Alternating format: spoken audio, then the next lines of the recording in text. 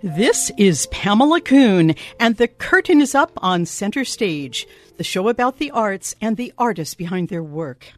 Today, I have the pleasure in interviewing one of my own singers.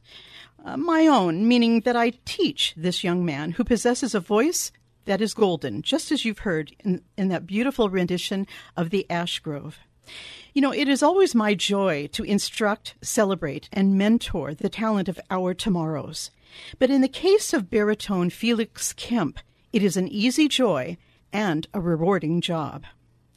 Felix Kemp was born in southern England in Kent. He is a recipient of the first prize in the Elizabeth Schumann Leader Competition, and his awards include prizes in the London Song Festival British Art Song Competition and the John Kerr Award for English Song. He has received praise for his superb baritone sound in opera, gramophone, The Guardian, The Times, and Opera Today, just to name a few.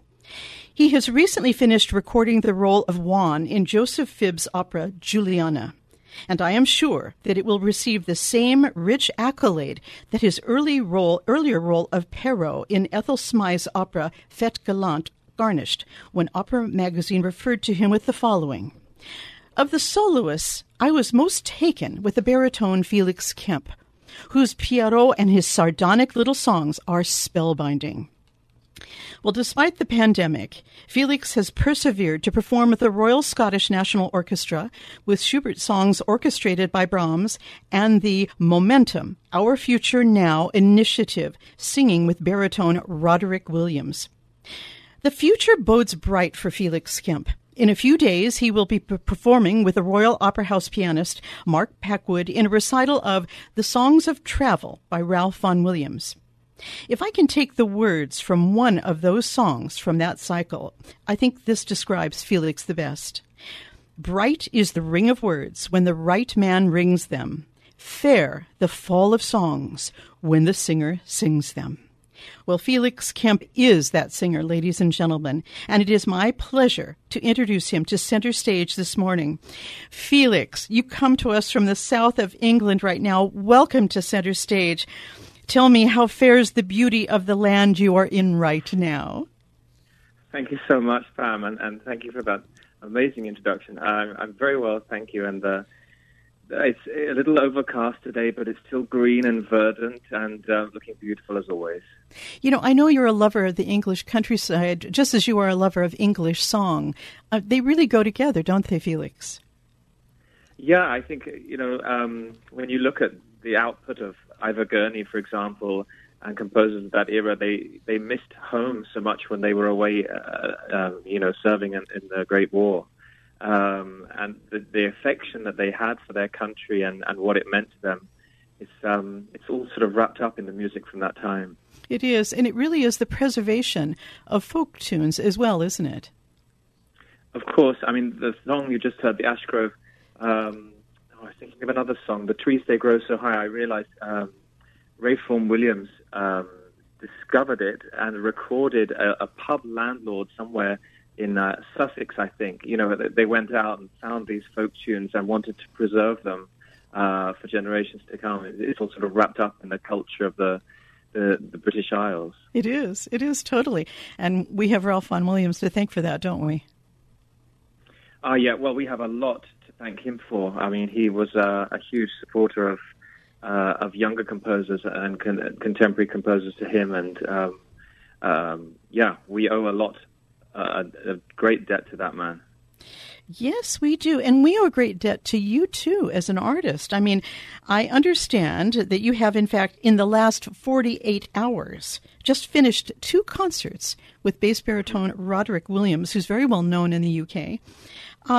Tell us, how were the performances? I mean, we don't really know yet in the UK what the situation is with the remainder of COVID. Did you have a healthy audience?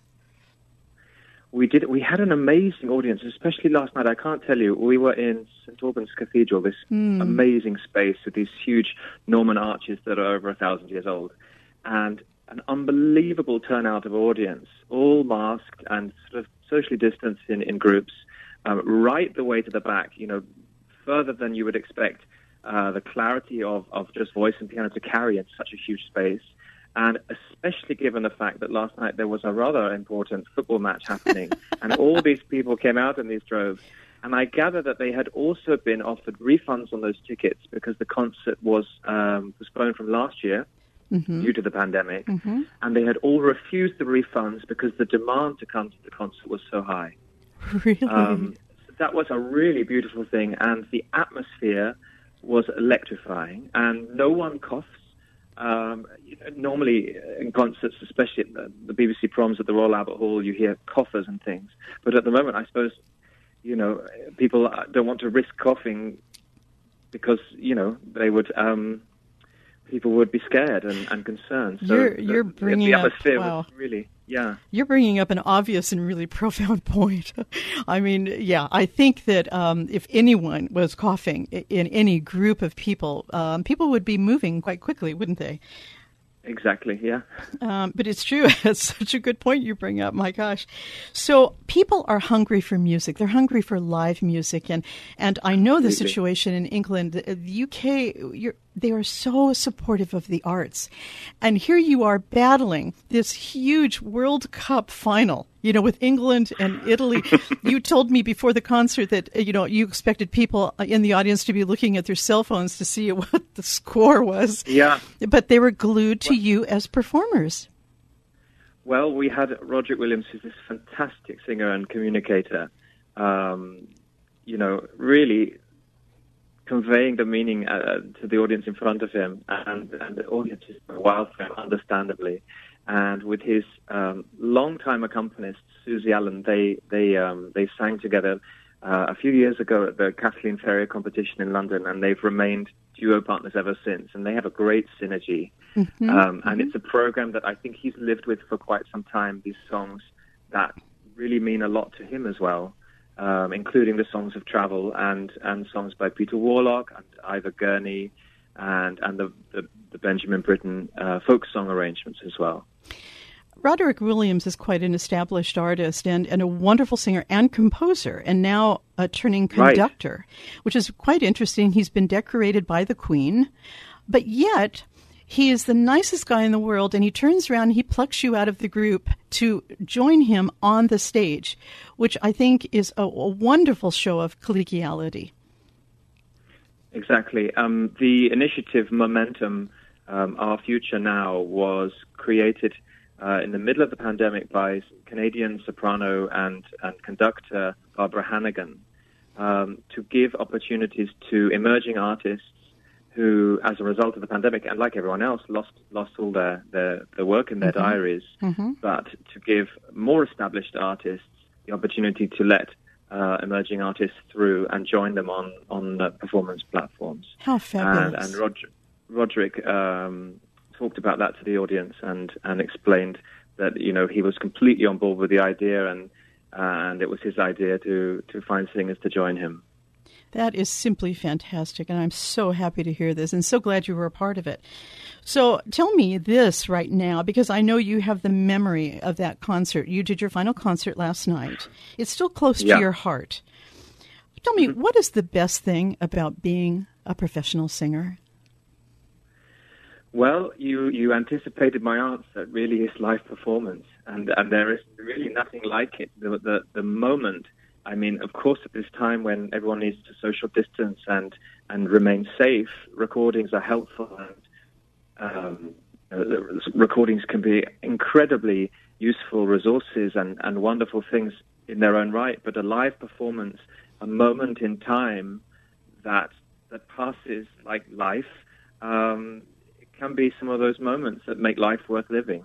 And you talk about the need for live performance. I mean, it's there. The numbers of people were there. They wanted to hear. They wanted to be moved and touched by the music and the poetry. So for me, it's that. And if you are lucky enough to have those moments of electrifying energy or a moment when the song closes and there's, no one can breathe for 5 seconds, and those are golden moments. And even last night, for example, it was Roddy's idea to split the last song of the 6 Butterworth songs of settings of A.E. Housman's Shropshire Lad. And the last song is a conversation between the dead voice of a soldier that's gone and a living soldier. And it was Roddy's idea that I would sing the dead soldier and he would answer me from the living soldier. And when the voices stop, it's already a very moving exchange. There's this deep octave note, just a single note in the piano, and the subtext of that one note, like the door is closing, that it just, the door has closed and there's the answer. It's really powerful when that happens. Okay, I'm getting a frisson with you explaining this right now. How exciting. You know, we need to remember that, especially in English songs, so many of these pieces were written during the time of the Great War, and when there were so many losses in the UK. And these songs speak to that, I mean, just as you're explaining so well. But how clever of you guys. That must have been riveting on stage. Wow. So, you know, we know you're a born performer, Felix. Now, what is the most difficult thing about being a professional singer? Or do we have time for that? There's a very long list. I didn't know what best to say, but I think every project comes with its own difficulties and stresses and fears, and sort of disciplines. I mean, for one thing, memorization can be even, you know, at any stage. It's different in opera where you get the chance in rehearsals to go over things many times and it becomes ingrained, and that brings a freedom of its own. But in a recital format, for example, the memorization in a strophic song, the way you're able to link the thoughts through and not lose your place or suddenly go off course can be extremely stressful. Absolutely. Yeah. That's just one example. What about the discipline? You know, it needs to maintain a career, even during the time of the pandemic. You know, how is your discipline, your self-discipline? Well, I think from my earliest singing lessons, you know, the value of practice and keeping things going, even if it's just, you know, 10 minutes of a vocalist in the shower per day or something, just to keep it going, because. Okay, you can go out and you do a warm-up and you think, oh, well, that wasn't very good. And you have to let go and say, it's okay, it was today, I was tired, or I didn't eat well, or I didn't sleep well, or something. And then you come back to it the next day and you do another vocal. You think, oh, okay, I completely forgot that I wasn't thinking of this element, the tongue, or the space, or the breath, or you know, whatever it was, or the head, or the jaw. And then you feel the result of having done something yesterday. It's a sort of muscle stamina building and just keeping it ticking and ready to go. And as you and I found, we were amazingly fortunate to have had singing lessons in March, I think it was. We had a weekly lesson over 2 weeks, and the following week this opportunity came out of the blue to perform Schubert Lieder, which I adore, in orchestrations by Brahms, of which I wasn't aware, with the Royal Scottish National Orchestra at about 12 hours' notice. And thank goodness we'd had those lessons, because the voice was sort of a last concern that, okay, well, I know that my voice is working fine. We've had the lessons. We've had the sort of checkup. I'd had a haircut a few days before. So you were ready. Oh, and yeah. The only question was getting up there, which is in Glasgow, and that happened. There were trains, and of course it was COVID protected. We had to wear masks and do the tests, but it happened, and I'm so grateful for that opportunity to sing with an orchestra after the past year. Was unbelievable. And you were brilliant in that concert, Felix. And I really appreciated, you know, your grit. Let's call it grit. You know, you persevered, you got up there, you were prepared, you were a total professional, and it pays off in droves. You know, I understand that you also have a concert coming up with the wonderful Mark Packwood, who I introduced at the beginning of the show. He's a pianist at the Royal Opera House, a very esteemed man. And the two of you are great comrades together in performance. And I believe you're going to be able to wallow in English song all night. And I'd like to play one of the pieces that you are about to perform. This is the wonderful song, Sleep, by the composer Ivor Gorney. Now this is baritone Felix Kemp with pianist Gamal Khamis.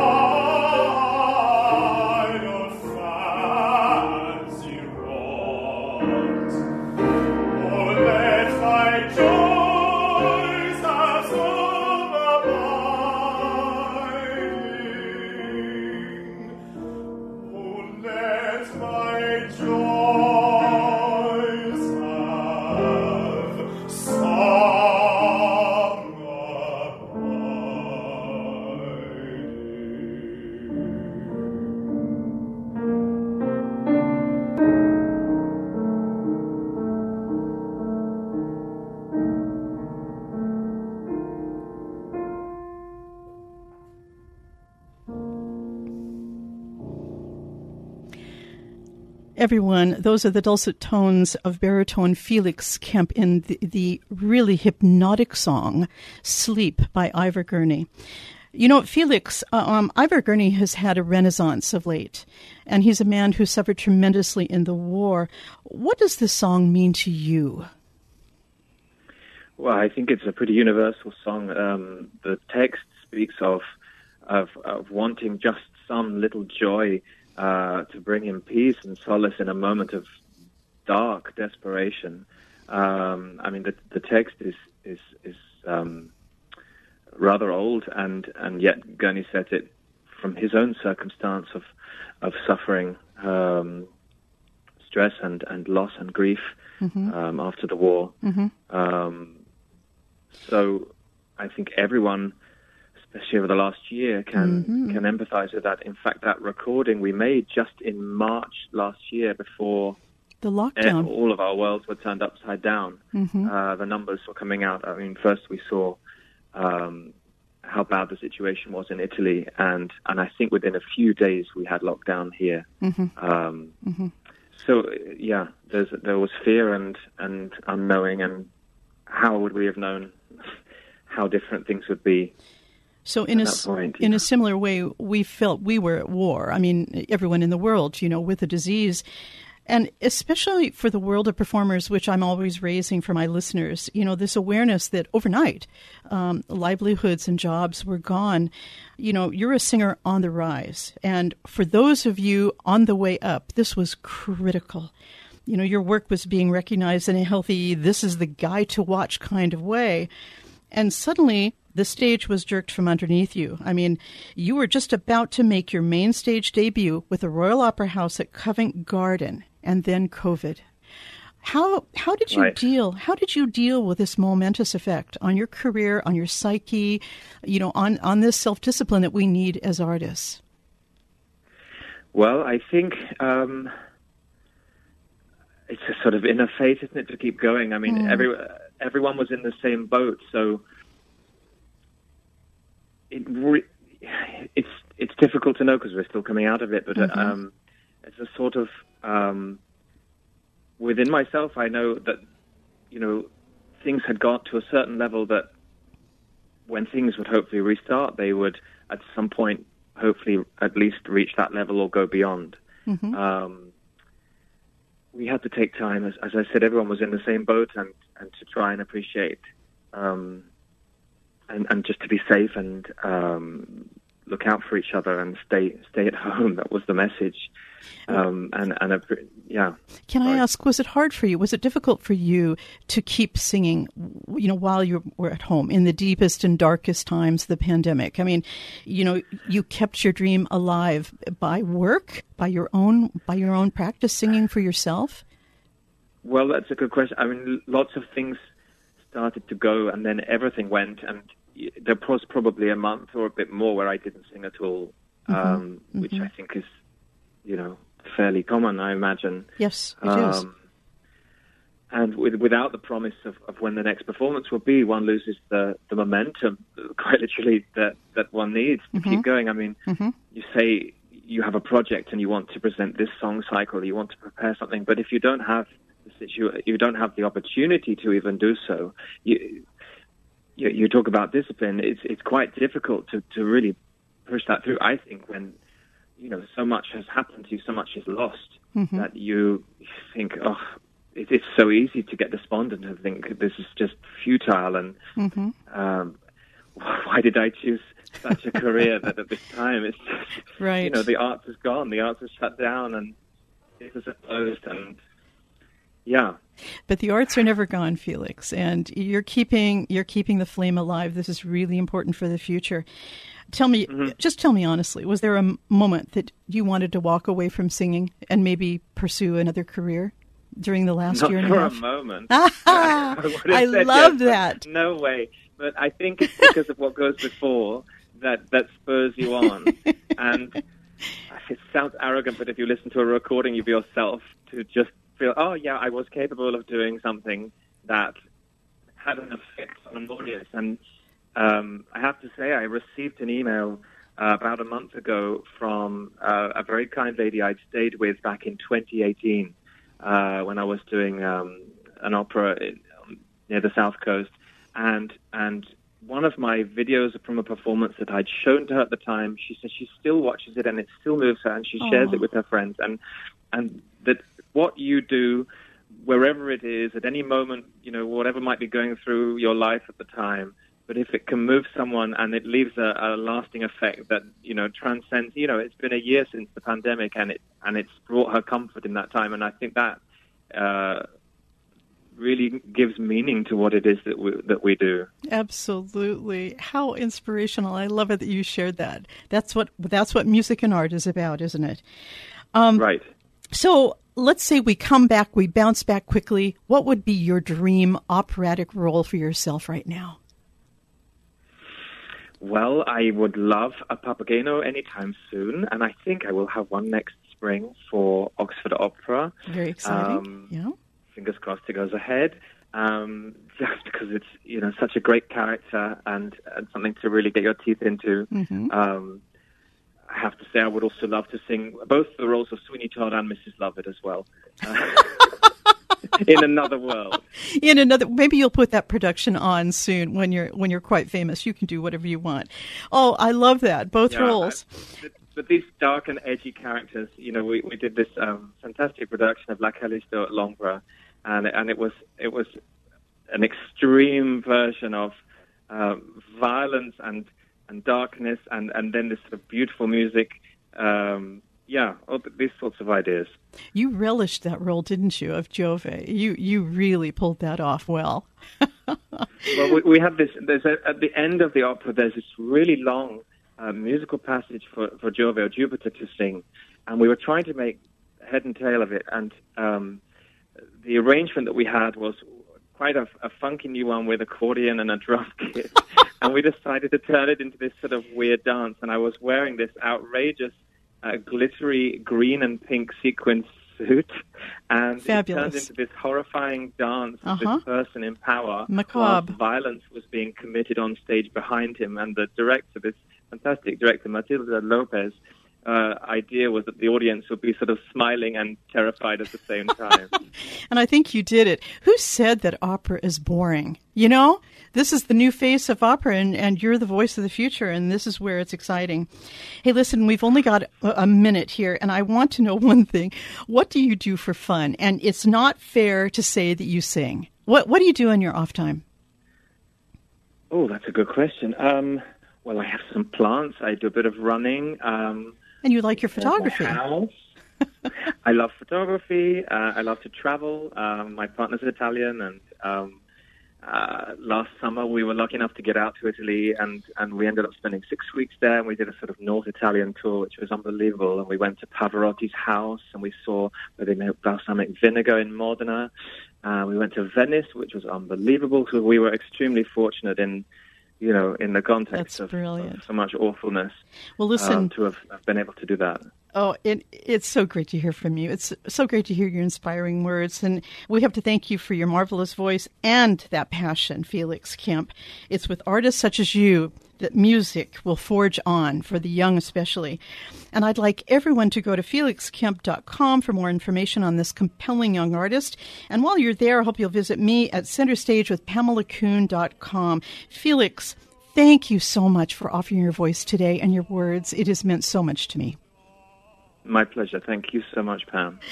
All right, everyone, stay safe out there. This is Pamela Kuhn, and the curtain is now down on Center Stage.